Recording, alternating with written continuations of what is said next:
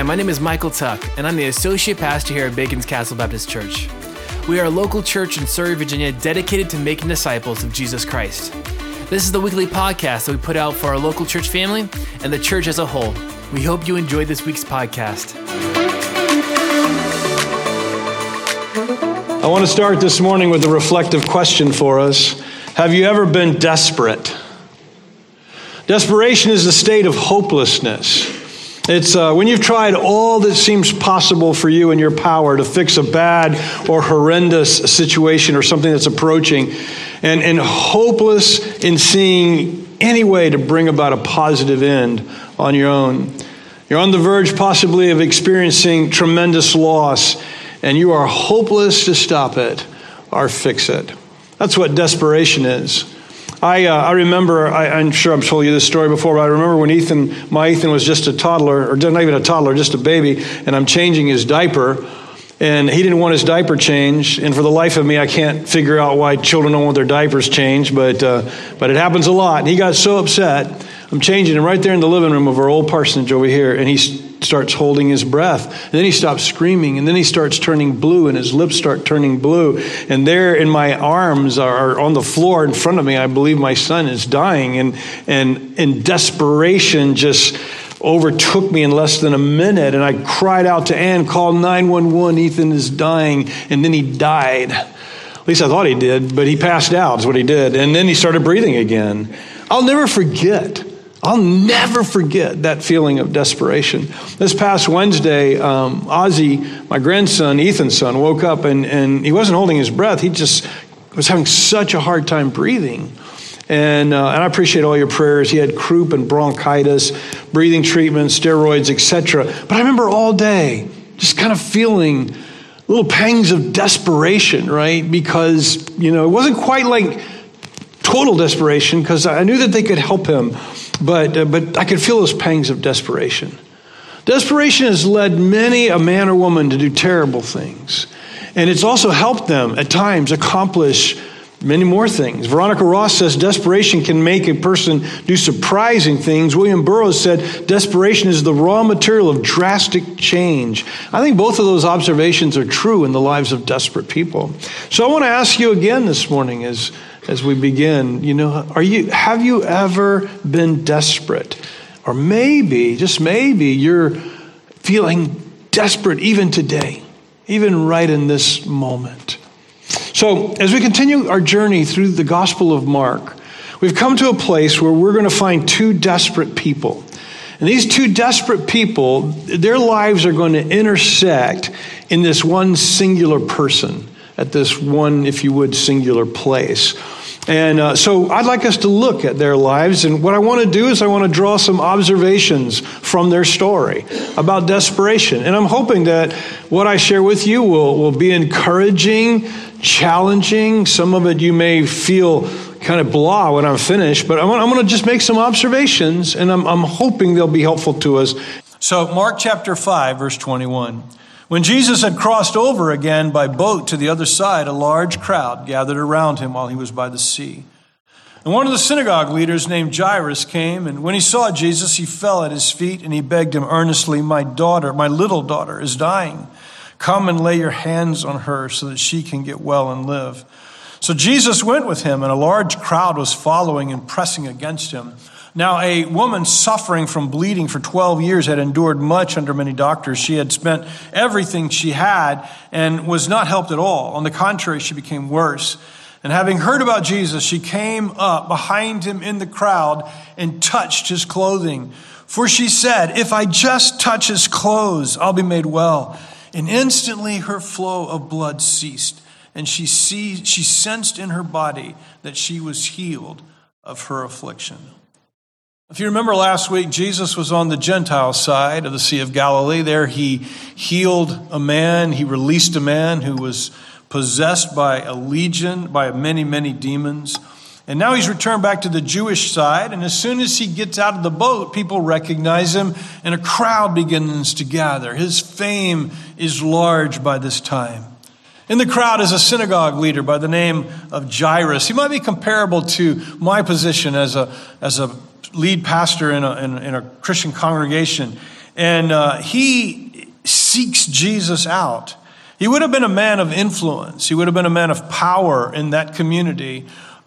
He was most likely a wealthy man in that with that position. His daughter was ill, seriously ill, and he fell at the feet of Jesus, and he begins to beg Jesus to come and lay his hands on his daughter and make her well. I'm speculating here, but I imagine that he may have seen Jesus lay his hands on somebody. Maybe he had watched Jesus in the past lay his hands on someone. And if he hadn't seen it personally, obviously someone's told him. And he believes. And Jairus is desperate. Jesus starts going with him, but the crowd is large, and the crowd is pressing against him. And in that crowd is a woman on mission. And her mission is to touch Jesus, because she believes if she just touches his clothes, she'll be made well too. Medical folks today think that she had, I might not pronounce this right, menorrhagia. Menorrhagia is a disorder related to menstruation where you keep bleeding in between your cycles. And so this woman was constantly bleeding. But what was worse for her, maybe than and I can't be saying worse, because when we're sick, she would have been anemic because of that. She would have been weak, all of those things that go along with just losing blood all the time. But from a Jewish perspective also, she was ceremonially unclean. She could never go worship because she was always bleeding, and there was never a period where she would have this time of not bleeding so she could be declared clean. She'd been enduring this for 12 years, and she'd spent all of her money, and doctors hadn't been able to heal her. I think I just read it that they made it worse. I don't know if that's true. But she is desperate. She's desperate too. She's heard the stories about Jesus, and she has believed, and she thought, man, if I just touch his clothes. So here's my first observation. Desperation is not a respecter of persons. It doesn't matter who you are. You could be Jairus, a man. You could be Jairus, a ruler. You could be Jairus, a very religious man. And desperation can come to you. Or you can be this woman who is just probably a common woman, and not just a common woman, maybe a woman who's actually looked down on by society because she has this bleeding disorder, right? She's not viewed as somebody who's holy because she's always bleeding. It must be a curse from God. And yet both of these people become desperate. So again, here's my observation. It doesn't matter who you are. Desperation can come to you. Desperation can be your lot. We tend to think sometimes, I believe anyway, that because we're Christians, we get a get out of jail free card, right? Because we love Jesus and we follow Jesus, that none of these things that would bring about desperation in our life are going to come to us. And I'm telling you, that's simply not the case. None of us is immune from this. So the Apostle Paul writes his protege Timothy in his second letter to him, and he says, he's about to be beheaded by Nero. And evidently Paul knows this. And this is what he says to him. He says, "For I'm already being poured out as a drink offering, and the time of my departure, the time of my death has come. I have fought the good fight. I've finished the race. I've kept the faith. Henceforth there is laid up for me a crown of righteousness, which the Lord, the righteous judge, will award to me on that day, and not only to me, but also to all who have loved his appearing." Paul, there's no hint of desperation in Paul's words. He says, "I'm about to die." He said, but you know what? On the day of Jesus appearing, everyone who's loved that day, everybody who's looking for that day, hey, they're going to receive this crown of righteousness on that day. Difficult, painful, hurtful, deadly things happen to believers and to unbelievers. And none of us is immune. Happens to men, to women, to rich, to poor. Your ethnicity doesn't immune you. Your nationality doesn't exempt you. That's my first observation. Here's my second observation. Hopefully this one's an encouragement, a challenge to us. Bring your desperation to Jesus. Bring your desperation to the one who can help you. Everything they had tried up until this point had fallen short. And when that didn't work, only Jesus was left. So they came to Jesus. In our story, it doesn't tell us that Jairus has, exhausted all of his possible helps, right? But it is clear he has. He's wealthy. He's rich. He probably would have brought in all kinds of doctors. He's done everything he knows to do. But Jesus. He's heard about Jesus. Jesus could heal my daughter. And so in his desperation, he turns to Jesus. The woman's the same thing. We know she's exhausted. All avenues open to her. She's been doing this for 12 years trying to find help, and she hasn't been able to find help. And in her desperation, she comes to Jesus. So my encouragement to us today is that if you find yourself desperate, if there is a situation that's brought desperation to your heart, things are out of control, you can't control them, and they look like they're heading off the cliff, come to Jesus. And I say come to Jesus because of this, because all things are possible for Jesus. There's nothing beyond the scope of his abilities. Jack and I didn't coordinate, but I loved his Jesus phone call, right? Call on me. That's what I'm trying to say to us this morning. My observation is that when you're desperate and nothing else, there's nothing else, come to Jesus. Come call on him. Now, unfortunately, Jesus isn't with us these days to go and find him and touch his clothes when he's not looking, right? And neither is he around where you can go and fall down and talk to him audibly and see him and him talk to you. You can't do that anymore, right? But Jesus left us a helper. Jesus left us his Spirit. Jesus left us the Holy Spirit, the counselor of God.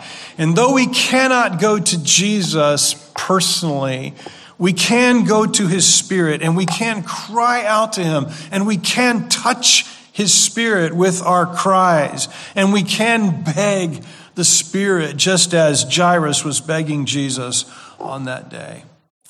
In fact, I'm going to suggest to you, and I'm going to get to this a little bit later on in this talk, but I'm going to suggest to you that before your desperation even sets in, turn to Jesus, right? So we'll come to that in just a few moments. Here's my third observation. In your desperation, don't forget that there are many others who are desperate too. Now, Jairus was oblivious to the woman with the bleeding disorder, right?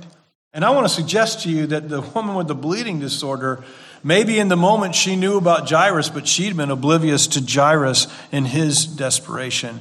I want to encourage all of us, and especially those that maybe you're in desperation today, or you'll find yourself in desperation tomorrow. Never forget that others are desperate too. And you might be asking yourself, how does that help?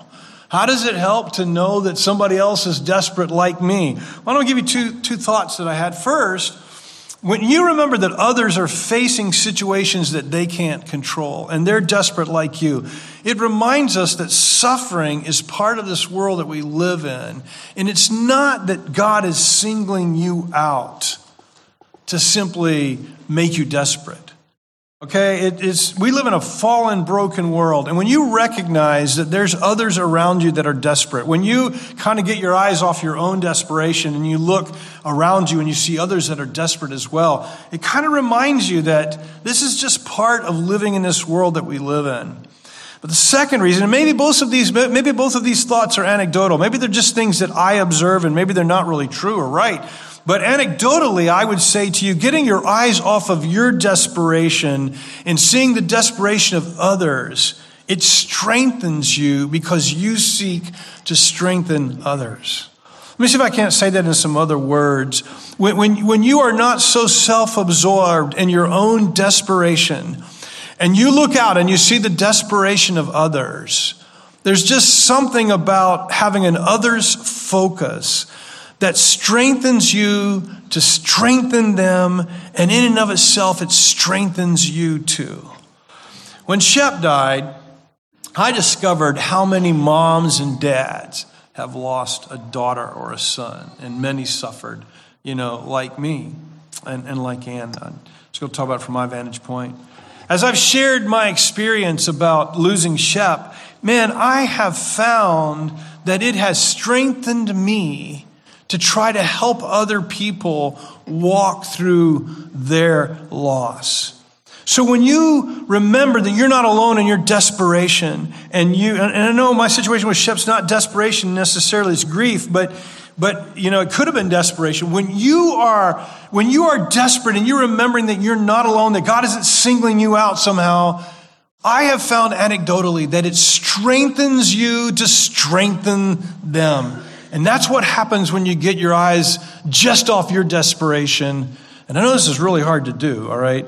But when you get your eyes off your desperation and maybe see that others are in a similar situation to yours.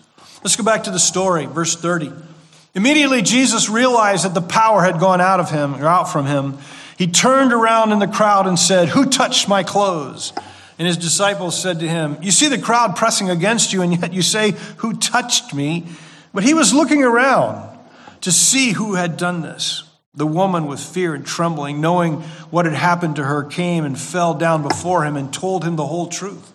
"Daughter," he said to her, "your faith has saved you. Go in peace and be healed from your affliction."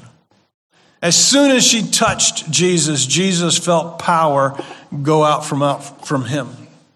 Didn't know where, didn't know why, didn't know who, but he felt power go through him. People are pressing him on all sides. He said, "Who touched me?" And his disciples think it's a ludicrous question. What do you mean? Everybody's touching you. But Jesus, it's funny, he ignores them. Do you notice that? Kind of ignores them. And the woman, of course, she recognizes that he's talking about me. And so she comes up and she's embarrassed. Remember, she wants to be incognito. She's got a female problem. She's bleeding. She's unclean. She doesn't want to be front and center in all of that. So she's trying to be incognito. But Jesus says, "Who touched me?" And with fear and trembling, she comes forward, and it says that she told him everything. So I tell you, folks, she didn't whisper in his ear.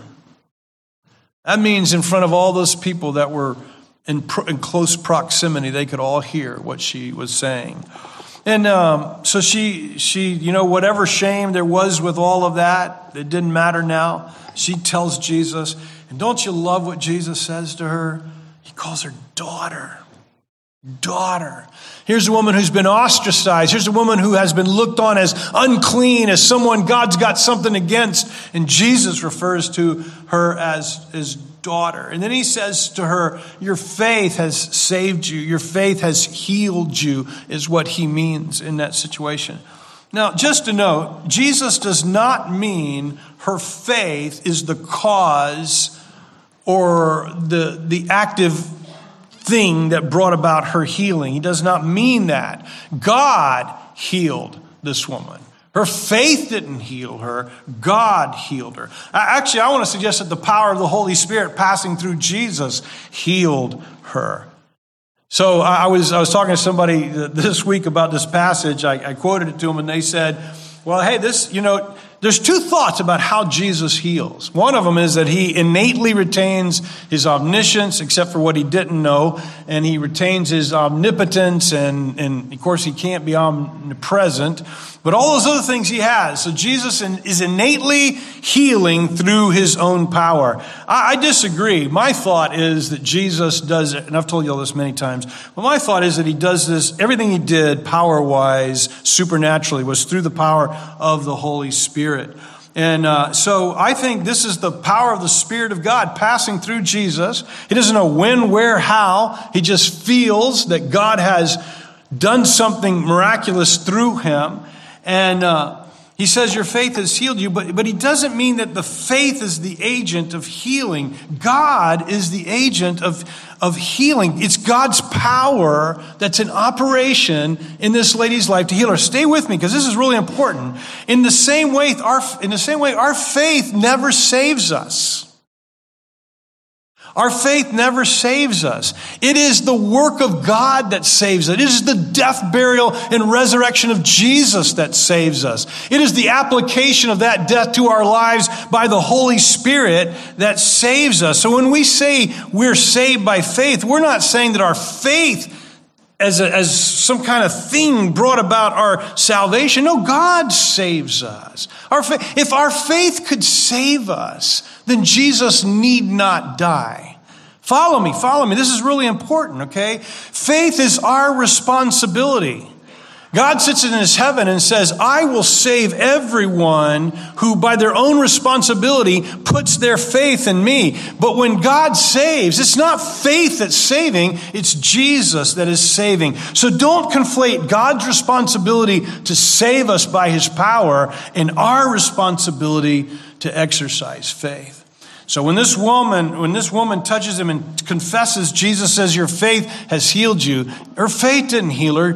God healed her. What Jesus is saying, your faith is the reason why God has exercised his power to save you.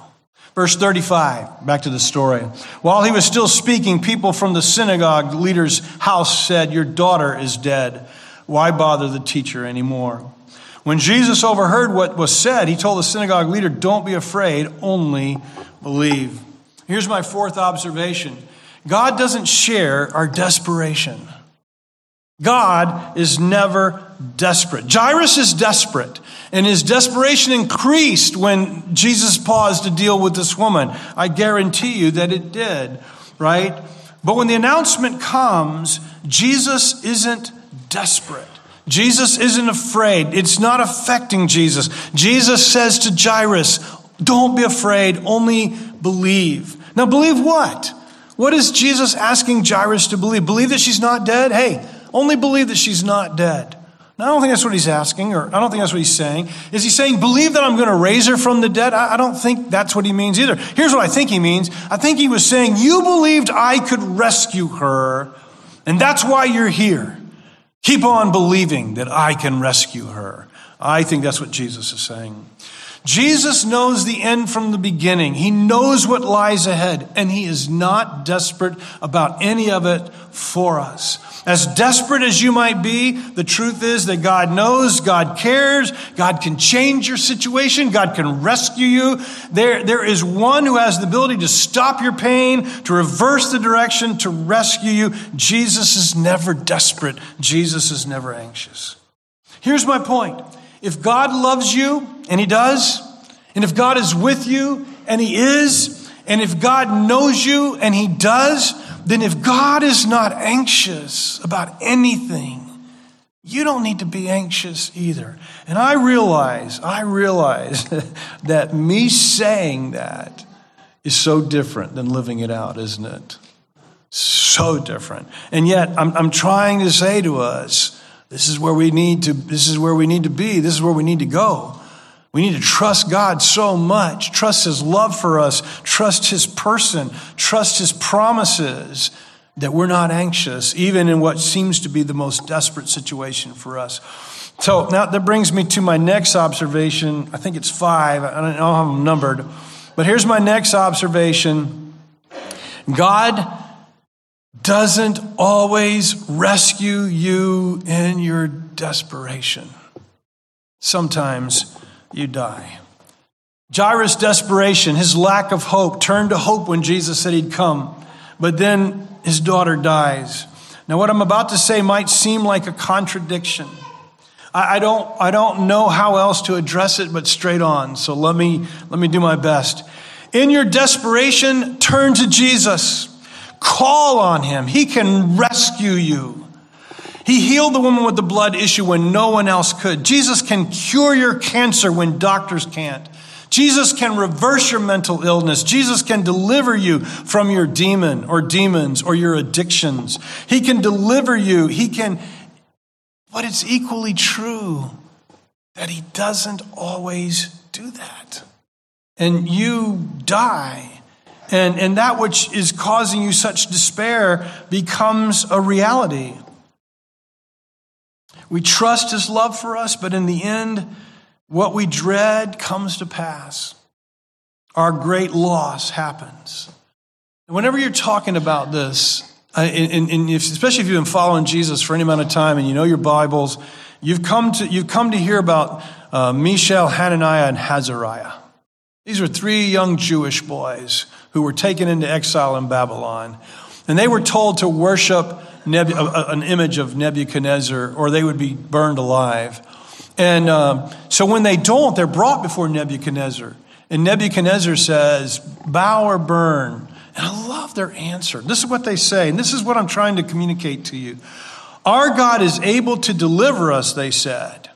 But if he chooses not to, let it be known to you that we will not bow down to your gods. They knew and they trusted, and in their case, God delivered them. But I don't know the Hamilton family personally.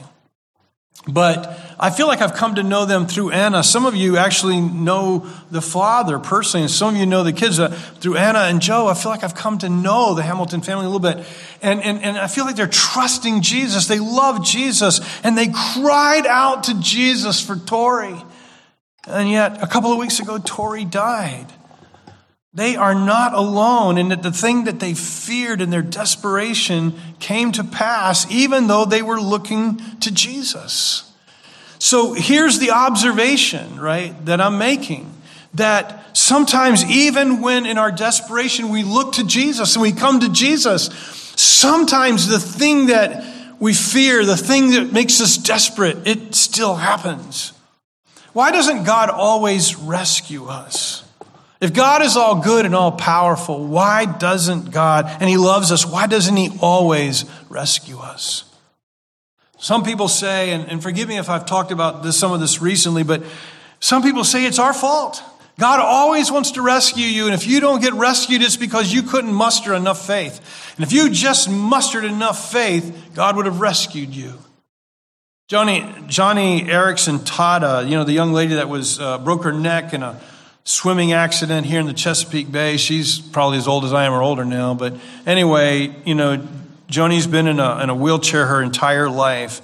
And she's become a great Christian spokesperson for our day and age. And Joni talks about how many times people have come up to her after a gathering in her wheelchair. And they've said to her, Joni, if you just had enough faith, you could get out of that wheelchair. So some people think it's our fault, that if God always wants to rescue you, but if you don't, if he doesn't, it's your fault. Others suggest that God always wants to rescue you, but if he doesn't, it's because he has a specific plan or a specific reason, some reason why he didn't rescue you. He always wants to, but there's a specific purpose or plan why he didn't. Maybe he wants to use your situation for his glory. John chapter 9. Why was this person born blind, they asked Jesus. You remember what Jesus said?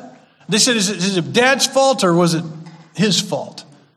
And Jesus says, neither one. So that the glory of God might be revealed in him. Seems to indicate that there was a reason why this guy was born blind. I don't think it has to be that, but could be. Or maybe God wants to teach you something through the suffering. People say, well, God is permitting, God is not rescuing you because there's something he wants to teach you. And I want you to hear me clearly. I absolutely agree that there are times when God does that. There are times when God may not deliver you because it's part of his plan.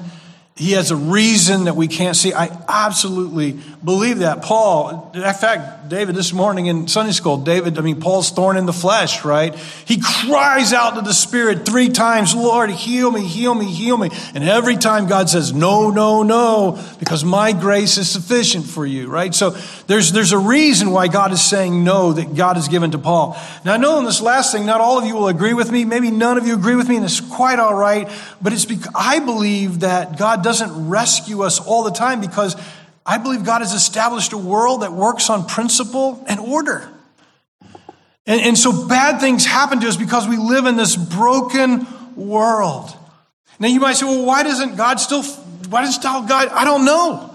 But I think by and large, God allows the world to operate as he set it up, and our choices result in consequences. And there are consequences that happen because we live in a broken world. And so instead of reaching down and supernaturally changing all of our desperate situations, God instead says, I will be with you to walk with you in every desperate situation you're in. Now, please don't misunderstand. Am I saying God never intervenes? Absolutely not. We know that God intervenes because there are things he wants to accomplish. There are plans that he has. He sits in his heaven and does whatever he wants. So there are things that God wants to accomplish. And God at times intervenes in our desperation, like in the stories that we read today. In both cases, he intervened in their desperation, right? So he does that. He also intervenes in our desperation because of our prayers. But there are many times when he does not. And our desperation leads to the thing that we're despairing over. It actually comes to pass. You say, well, Jimmy, why does he answer Johnny's prayers and not Susie's? Why does he answer Tommy's prayers and not Billy's? Or, man, I don't have any idea.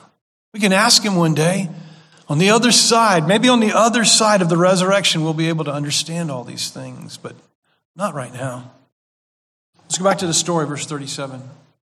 He did not let anyone accompany him except Peter, James, and John, James' brother.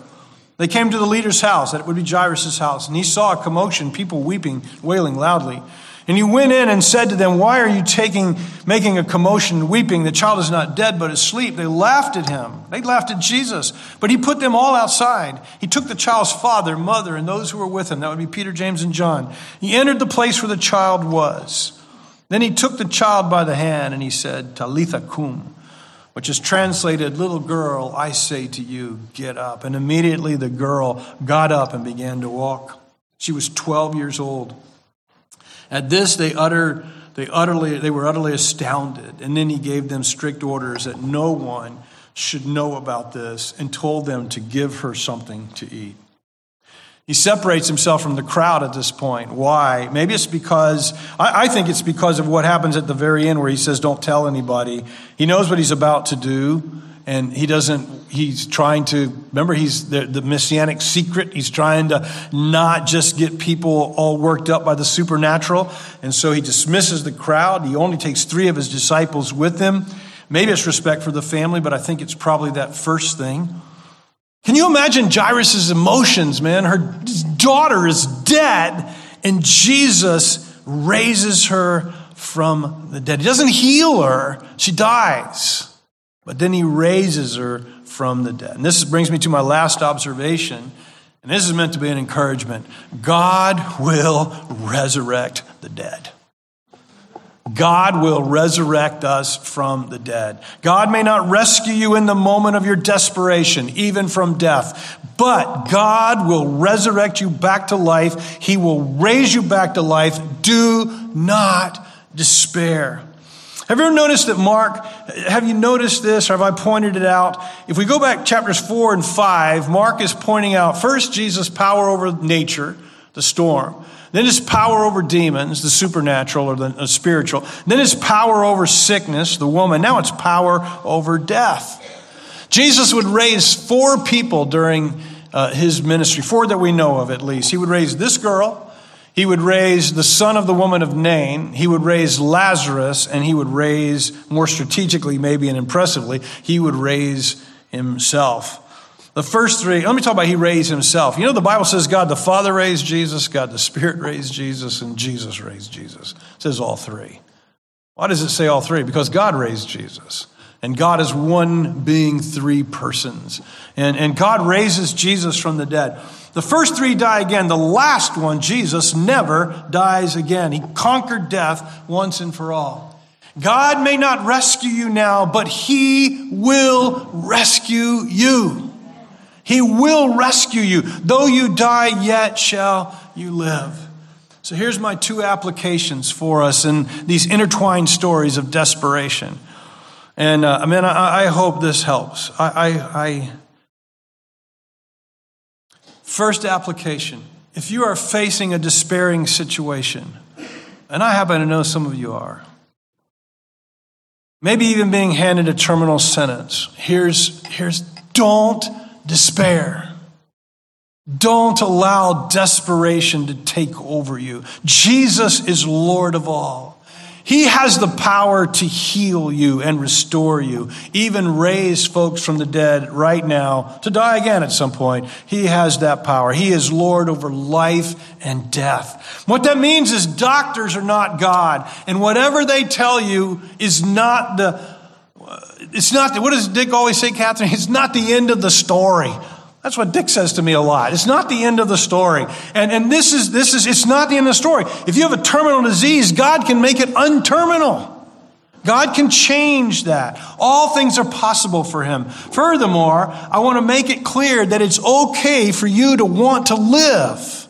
And it's okay for you to want to be healed if you're suffering. God made us to want to live, and he made us to want to live not in suffering. So it's okay to desire those things and to cry out to God for those things. I haven't seen this commercial in a long time, but the Cancer Institute of America, I think it was out in Phoenix, they had this commercial. They used to say, the commercial went like this: this woman gets a death sentence from her doctor. You only got months to live. So she goes out to the Cancer Institute of America. And so she asks the doctor there, how long do I have to live? And this is what he says in the commercial: I've examined you all over, and I didn't find a single spot where God has written an expiration date on you. I mean, I get that. That's good, right? That's good because, and I'm not trying to say that doctors can't have those good guesses if God doesn't intervene. But God can intervene. Our God is the God of life. He created life. He gives life. Death cannot touch you if God wills it otherwise. Now, death can touch you, and it will touch you, but it cannot touch you if God wills it otherwise. He has the power to reverse any death sentence. So back to my application. If you're facing a despairing situation, come to Jesus and let him help you with your despair. Let him take your despair so you are not despairing anymore. Now, having said all of that, the curse of sin is death. We're all under the sentence of death. All of us will die. Jesus raised Jairus' daughter back to life, but she died again. She's dead. So did Lazarus, but he died again. He is dead. The only one who is still alive is Jesus. So here's my second application. Don't be desperate when your time to die comes. We don't have to be despairing because the power of God has overcome death. Death is not the end of us. Though we will, every one of us, succumb to death. Every one of you. At some point you will succumb to death, but it will not be the end of you as you are even now, for you will rise embodied one day to live on this world with our King. You will rise again but without the flaws and without the corruption and without the curse of sin on our lives now. That will be removed, but you will rise to embodied life again. So when your time to die in this world comes, don't be despairing. Jesus is risen, and one day you're going to rise with him. When your death comes and its grip on you is certain and very soon, unless God chooses otherwise, right? Trust the power of Jesus to overcome. Trust that he's with you. Trust that he conquered, that he's come back, and that you're going to get to come back too. You will come back and live again with him. Some of you have suggested to me that I might be out of balance. That I point too often to the return of Jesus and our resurrection from the dead, and I need to focus on the abundant life that God wants to give us now. And I confess I may be out of balance. I confess that. I want to fly with two wings of truth. I do. But I just cannot seem to get away from, and maybe Shep's death has something to do with it, but I cannot get away from what I perceive constantly in the Bible as I open it up, that the resurrection is everything. Seriously, God has given us abundant life now through the Lord Jesus, but the resurrection is everything that the Bible points to. It's pointing to the day when we shall live again with Jesus as our King. Revelation 1:17, John writes, "When I saw Jesus, I fell at his feet, and he laid his right hand upon me, saying, 'Do not be afraid. I am the first and the last, the living one. And I was dead, and behold, I am alive forevermore. And I have the keys of death and of Hades,'" or death and Sheol. The language of verse 17 is really graphic. Here's what it says: "Stop being afraid. I became dead." Stop being afraid. I became dead. Jesus is telling us he's already experienced death for us, so we don't have to be afraid of death. Death for the believer is temporary. It's not eternal. Eternal life is ours. Many things frighten us. The things that we don't know frighten us. What's around the corner may frighten us. What's over the hill may frighten us. I think what Jesus is trying to say is, I've been around the corner. I've been over the hill, and I've got good news. I overcame death, and so will you. You know, here's something I've noticed. I've noticed that when you're old, you seem to not be afraid of death as much anymore. Your body's wearing down. You're tired. You actually look at death maybe as a time of, maybe it's relief because your body, the deterioration of your body has become so painful that life is just constant pain, right? But what about when you're young? What about when you're Tori's age and you get a breast cancer and treatments don't work and it's just leading to this place where you're going to die at such a young age?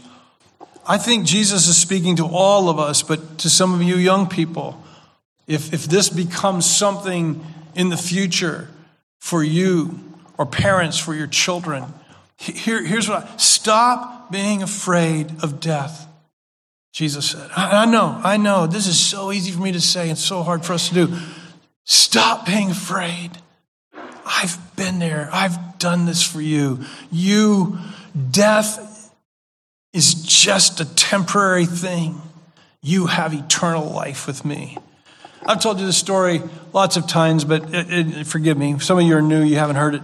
I used to scuba dive, and I scuba dived. I got certified. I did a little bit of it, and then I got back into it. And my dive buddy and I went out to Chesapeake, to the tower out at Chesapeake. And I hadn't dove in a long time, and I'll be honest with you, I was scared. And we started going down the anchor rope. And, you know, there's that big tower. We're just anchored just off the tower. And you can't see much in front of you at all. It's murky. It's bright and it's green, but it's murky. And I can barely see this far in front of me. And my dive buddy's down below me, but he comes back up the rope and he goes like this.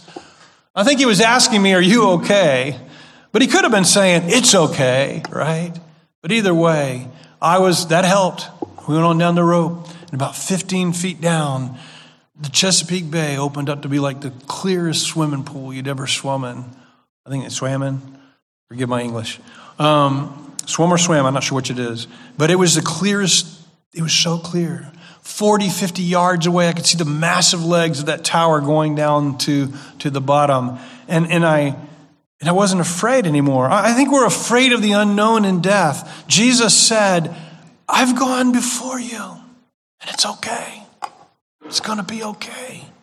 Don't be desperate. Don't be desperate. Jesus tells us, I am the living one. I became dead, and behold, I am alive forevermore. Jesus says, I'm alive forevermore. I'll never die again. I conquered death. Death is no more for us. We can conquer death because of him. So we trust in Jesus. Death won't hurt us again, and we won't hurt us, and we will live again when your time comes. The scripture will come to pass, the one from 1 Corinthians 15 that ends like this. Death has lost the battle. Where is its victory? Where is its sting? Sin is what gives death its sting. The law is the power behind sin, but thank God for letting our Lord Jesus give us the victory. My dear friends, stand firm. Don't be shaken. Always keep busy working for the Lord. You know that everything you do for him is worthwhile.